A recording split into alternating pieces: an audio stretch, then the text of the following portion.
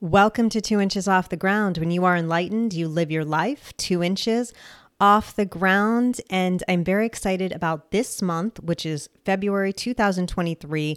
We are going to delve into psychic detection. Psychic detectives are the psychic mediums who help the police solve crime. So if you have a missing persons case, if you have a deceased relative, you do not know how they passed away, these are the people you hire in order to find this out. And the next episode, we have John Baisley, who I'm so excited about. He is a forensic astrologer who is a psychic detective, and he's going to talk all about that. But today I am talking about my experience with psychic detection in the workshop I took in October 2022. I hadn't talked about it yet because we started getting into holiday episodes and I felt that it just wasn't the right time. I do want to give everyone a trigger warning. I will be talking about death today. I may include death of children. I will probably include serial killing because this is what psychic detection is about. You're solving these incredible cases. So I do want to give everyone that activation warning today. And I'm also just going off my notes from the workshop I took. So there's no major outline. I'm just kind of speaking about my experience, and hopefully you enjoy that. So in October 2022 at the Omega Institute in Rhinebeck, New York, I took a weekend workshop called Become a Psychic Detective. It was led by the incredible Tony Stockwell, who is the British psychic detective who's been on all the shows. He is the OG. He is the guy that everyone goes to, and I can't say enough about him. He has such a great sense of humor, such a nice, approachable guy, and I have to say an amazing teacher. I was really impressed by how he taught the class because I didn't know what to expect. When I signed up, I thought it sounded cool. I always wanted to learn about it.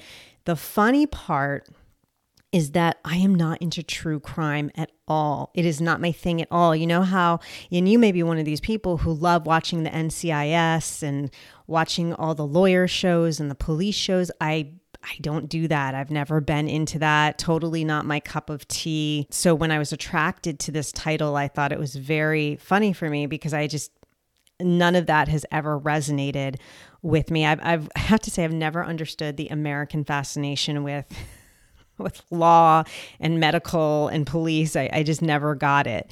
So that I was attracted to this class was definitely an anomaly, but you do things because we're all intuitive people. And I said, okay, there's a reason I should say my soul is choosing this class. And I should say this too, I'm not into true crime podcasts as well.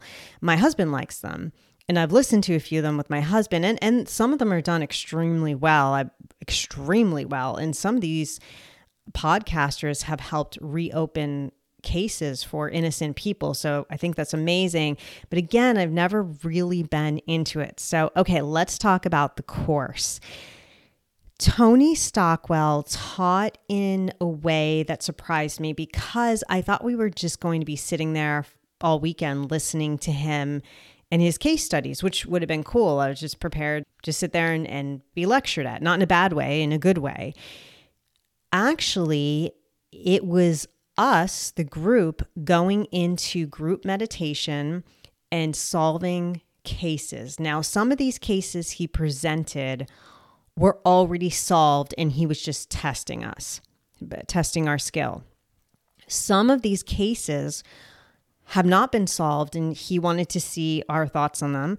And then some of the cases, which this shocked me the most, were from the group. So some of these people attended this workshop purposely because they wanted to find out where their missing loved ones were. And that shocked me because I didn't think any of that was going to be happening. Again, I'm such a neophyte in this area that it blew me away that it makes sense, right? It makes sense that they attended the class, of course, but it never occurred to me ever. Again, this is my lack of true crime. It just never occurred to me. When we went into the class and we were in group meditation, he was giving us some pointers on how to be a psychic detective.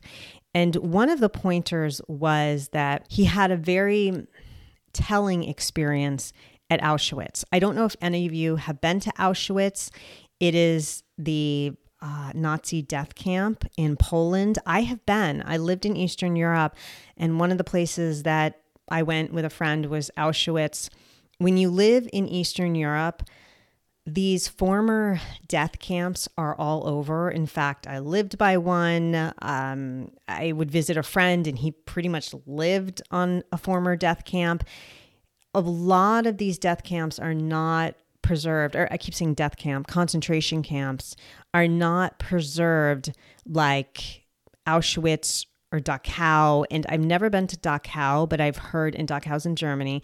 I've never been, but I've heard that Dachau is very modernized and up to date, where Auschwitz is not. They keep it as if it was back in World War II. So anyway, Tony went to Auschwitz, and you can go into the gas chambers. So he went into the gas chamber, and you can physically step into it.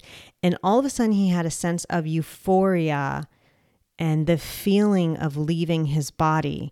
And why this was so fascinating and telling is because you think when you'd step in that gas chamber, instead you would feel the absolute horror, the suffering, the dread of these victims. But he said that he was feeling the victims leaving their bodies, leaving this horrendous, horrific tragedy, and finally becoming free. So it told me that you never know what to expect in a case. You're expecting one thing, and then you may get something else. Another point he raised is when you do these cases as a psychic detective and the family is waiting on an answer, especially with something like a missing child, the police are waiting on an answer. Would you stake your life or your child's life on your answer? If you're telling a family about, a missing person, you have to be accurate. Same with the police. You have to be accurate. It can't be I think I'm on the right track, but I'm not 100% sure. And he said, as you become more experienced as a psychic detective, that you will know when it's 100% versus a maybe. You will absolutely know. You will feel it in your gut, in your intuition. He also discussed that as a psychic detective, it is the one medium of the metaphysical or being a metaphysical professional where you have to encompass and embrace all forms of the psychic, meaning you have to be a medium. You have to be a psychic. You have to know a lot about telemetry. You have to know a lot about psychometry. You have to be able to develop skills in all of these branches in order for you to completely be that psychic detective. And you really have to embrace, obviously, your intuition. Everyone knows that, but you also have to embrace every sense. He was talking about how he went to someone's house and they were looking for a spirit. I think the spirit was in the drapes. There were very large windows and there were drapes. And instead of just touching the drape, he put his entire face on the drape. He smelled the drape. He used all the senses. He put his ear against the drape. So you really have to make sure you're not leaving anything out. And I had never heard that before because he was saying with a picture. So for people who like to pick up sensory information from a picture, he said, don't just look at the picture, do more with it. Take the picture, put it against your face, feel it, smell it, listen to it, do everything you can with that picture. And like I would say too, and I would give advice to someone who's really beginner in the psychic medium field, make sure you write down your first thoughts. Always. So to me, that's when your mind is the purest and you're just not expecting anything, at least to me. And that first image that I get is the purest image. And that's the one I usually go on when I'm in meditation. Last night, I asked the spirits to talk to me because when John Baisley and I, who's going to be on the next episode, when we recorded, we had an EVP, an electronic voice phenomenon, or a spirit come through that you can hear on the audio next week. And I pointed out before going to sleep last night, I said, please, spirit, if you need help in finding this boy, or this man, or this was some type of message, please come through now. And I received a clearer image of a boy sitting on a school bus who had a red long shirt on and jeans and sneakers. It looked a little more old fashioned. So I would say the kid was maybe in the 80s, 90s. He had shaggy blonde hair and he was bent over and he was looking over his shoulder at me. So I'm going to pass that information on to John to see if there's something in that. But I clearly got this image of this kid. Now I was getting other images, but they weren't coming through. And this image was crystal clear. So I wrote it down and I'm going to pass it on to John to see if it will help with any of his cases. If you're not getting anything, you're trying to do psychic detection. Let's say you're really into true crime and you listen to this episode and you say, you know what, I'm going to pick up a case from the newspaper. In fact, I just looked at the newspaper today and I can't remember the actor's name.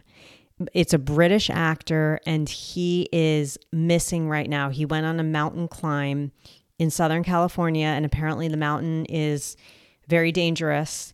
And he went on a mountain climb. It's been 2 days. No one can find him.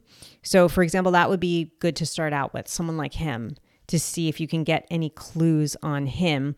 And if you find yourself not getting anything, then as Tony says, enlist in a group for psychic detection, because that validates your answers or what's coming through to you, or it invalidates them. When I was in the class, there was a case, and I talk about it on the episode with John next week, so I don't want to delve too much into it. But there was a case where a woman in the workshop, she has a son who's an adult, who's homeless and a drug addict, and she has not heard from him for at least a year, maybe more. We never heard the conclusion of this, and I just wasn't getting anything from him. For some reason, I could not pick up anything from this guy. I think I picked up maybe he was by the sea somewhere, but that's it. And then there was this woman in the group who was just nonstop, picked up everything from him, everything. It was incredible. And this woman works with drug addicts. She owns these homes. So I think her soul could resonate with his soul. They could speak together and communicate, where myself, maybe in the lifetimes I've been through, I haven't so much struggled with that type of issue, but I've struggled with other issues where I'll talk about it in the next episode with John, where I was really able to tune in. Okay, so I'm flipping the page here in my book. And by the way, I use this special journal that when I have really highly metaphysical information I want to write down, I do it in a special journal. So if that resonates with anyone, I highly recommend it to you. So he was also talking about you can ask your surroundings to help you. For example, nature, let's say a murder took place in the woods. If there's been something horrible that's happened, then you can ask nature for help in that injustice. You can ask the trees, you can ask the leaves, you wait for the story to reveal itself to you. And a lot of what he talked about, and he stressed this over and over and over, is that a lot of this is a waiting game. So we want the information to come to us in 1 minute, and then we want to call the family or, get in touch with the police department and say, I got it, I know it. But he said a lot of it is a waiting game. You have to wait for things. You have to make sure that that impression is outside of yourself, because a lot of times you have to separate your own head from what's going on with the victim or the deceased person or the spirit. So he really emphasized the power of waiting. And I thought that was incredibly insightful. As I went through this workshop, I was moved by the people who came and were looking for answers for their missing loved ones. And one theme that I saw, and by the way, I shouldn't just say missing loved ones, but deceased loved ones. We had a couple of cases where these family members were deceased, but no one knew how they died. So we were getting answers on that. We had cases of missing loved ones. We had cases of, which I will talk about extensively next week with John. We had one case where the woman just had a murder in her area and no one can figure it out. So we had that. And that was a really good case, and we will really go into it next week. One thing I picked up from all of this is that a lot of these things happen to where it's not what you see on a TV show of it's murder, murder, murder, and someone had this horrible intent. And yes, of course, we had cases like that. But I kept seeing cases of it was an accident and they were afraid to go to the police. The other person who was involved in the event was afraid to go to the police for whatever reason. Maybe they had a little bit of a record or a DUI, or their kid would be taken away or something. So they called 911 and 911 came, and it was in the era of COVID. And I don't know if you guys know this. I think most of you know this, that in between like March 2020 and December 2021, in these hospitals, no one had a heart attack, no one had a stroke, no one had anything. Everyone died of COVID. So this one person in the class had a very close family member mysteriously die from a blunt force trauma, but they said in the coroner's report it was COVID. So, sorry, I'm not laughing at that. I'm not making fun of that, but it's crazy, right? So he was trying to figure out what was going on, and Tony validated, and the class was saying that it wasn't done on purpose, that this family member also had a rough background, and the two guys got into a scuffle. Unfortunately, it got carried too far. It was an accident. I think a beer bottle or something was broken over the head, and the guy died. And then the police came and said it was COVID. So I was seeing a lot of that where it was just an accident, and it made me think about the life and death cycle, right? What really happens in death, but then what really happens in life. If you watch just an episode of Outlander, and by the way, the woman who wrote Outlander, I believe, was very experienced in history and Scottish history and the whole thing, that your dad, for the most part, is not your dad. Like your mom, even though she was queen of the castle, was banging the guy chopping wood, and that's your real dad. And it's all over Outlander, and it's all over, I really didn't watch Game of Thrones, but from what I've heard about Game of Thrones, it's kind of the same thing.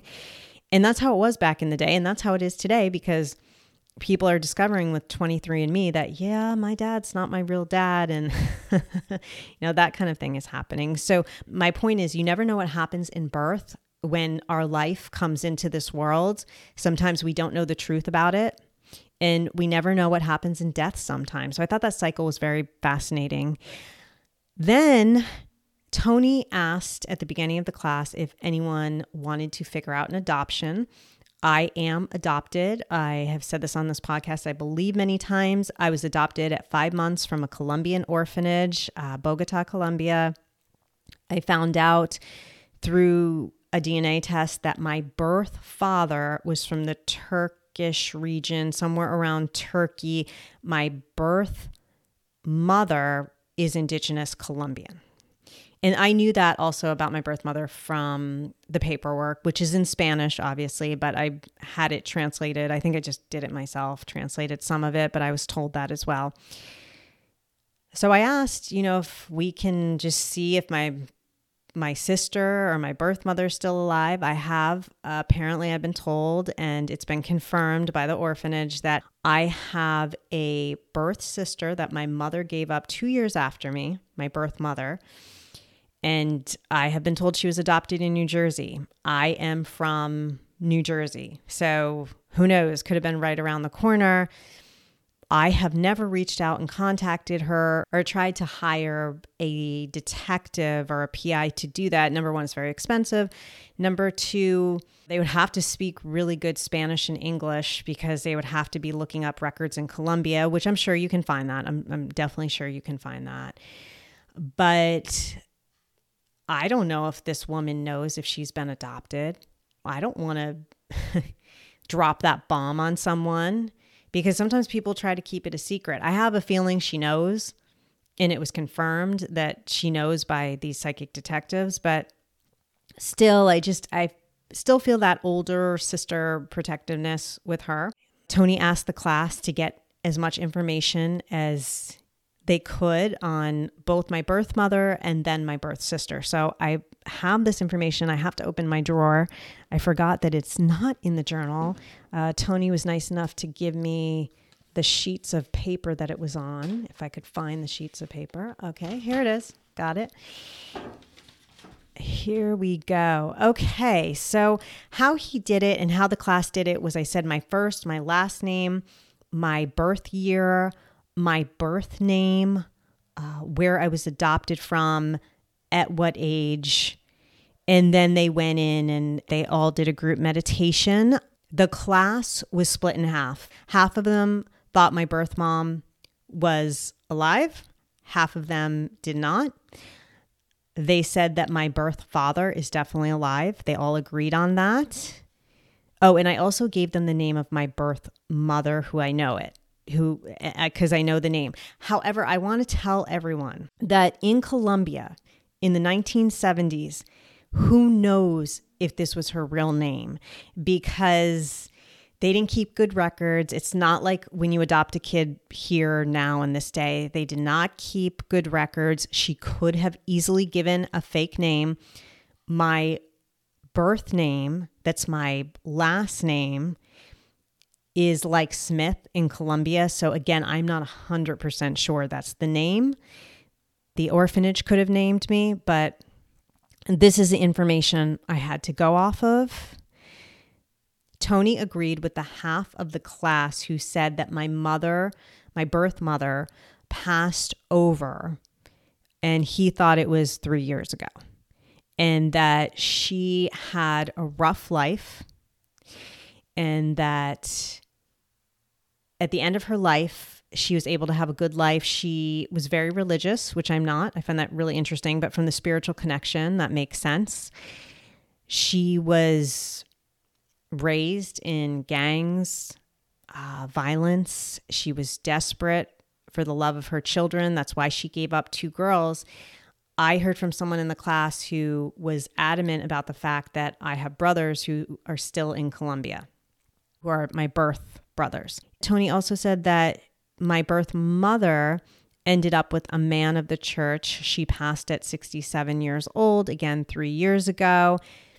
Then there was a lovely, lovely man in the class who I really felt spiritually bonded with. He had been in the military in Colombia at that exact time in the 70s and said that Bogota was worse than the Wild West. He gave an example of how it was so drug torn. It was so laden with the cartel. It was so bad that if the cartel didn't like you or felt that you were doing something against them, they would bulldoze your house with you and your family members in it If there was a newborn, if there were children, they didn't care. They would just go in and kill everyone. So that's how violent and horrendous it was back then. And he came up to me and spoke to me privately. He was in tears and really connected with my story. He said, I really connected to your birth mother. She was a good person. She was involved in a relationship where consent is a fine line. Your birth father was highly involved in the cartels, not a good person. And she eventually was able to get away from him, and that he was picking up what Tony was picking up, that she was very religious and that she eventually led a good life in the church, and that she eventually died. That's what he picked up as well. But he wanted me to know that she was a good person. She was a good woman. She gave me up, and apparently my sister, for love. She wanted us two women to get out of a really horrendous situation. I do believe that. That is the vibe I've received. I've never been angry at my birth mother. I've always felt a strong love for her. I always felt that she did the right thing. I felt that in utero, when I was in utero, that she was in a really terrible situation and that she had a lot of stress, and that stress passed on to me. I understand her giving up myself and possibly, my half sister. With the half sister thing, the group strongly felt that I should reach out and that I will be in contact with her in the next few years. I think that's on me. I would have to take that step. People strongly felt that she was somewhere in New Jersey. I don't know. I don't know. I mean, that's, who knows? They also strongly felt, this is kind of funny, that we look like twins and that she's much taller than I am. So I'm 5'1", and damn it, she got the height. I didn't get the height, that she's much taller. So who knows? It's really interesting what they came up with about my birth father, because I have never had a good feeling about my birth father, ever. I've always felt, leave that door closed, that he's a troubled human being. And that sometimes I feel like I struggle with darkness that comes from my birth father. Who knows? I think, we all struggle with darkness. Your parents can be the most above board people and you still struggle with darkness. But I've always felt there's a little bit of a darkness in me that came from him. And to me, that was confirmed. This class that I did, this psychic detective workshop, really validated a lot of things for me and for other people. And I just loved the people I met in it, especially Tony Stockwell and especially John Baisley, who's coming on next episode.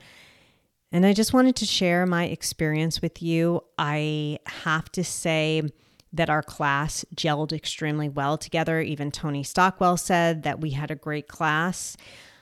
We found out after the class that there was a case, and I didn't write it down, so I don't remember the case, but there was a case where the person in the class relayed the information to the police, and the police said, how did the class know about it? Because we never have released any information, and that is all accurate information. So they actually were trying to find Tony Stockwell, and I think they did, and the police called Tony Stockwell to confirm all of this information. So I know our class, I think, really just had this energy. And I just want to say one other thing, and that is some of us, like myself, were complete neophytes, just thought it was a really interesting subject.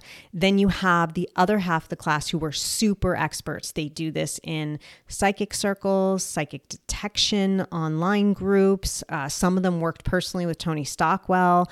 So you had this mixture of people, and I think that's what made it so great. And I think that's why the energy works so well together. So I just want to tell you that, because if your soul gravitates towards something and you don't know why, because let me tell you, when I get that Omega workshop course book in the mail, I look through it 10 times. I look at every course, I read every description, and that one kept sticking out at me. So it was my soul. My soul was saying to me, hey, you've got to take this course for whatever reason.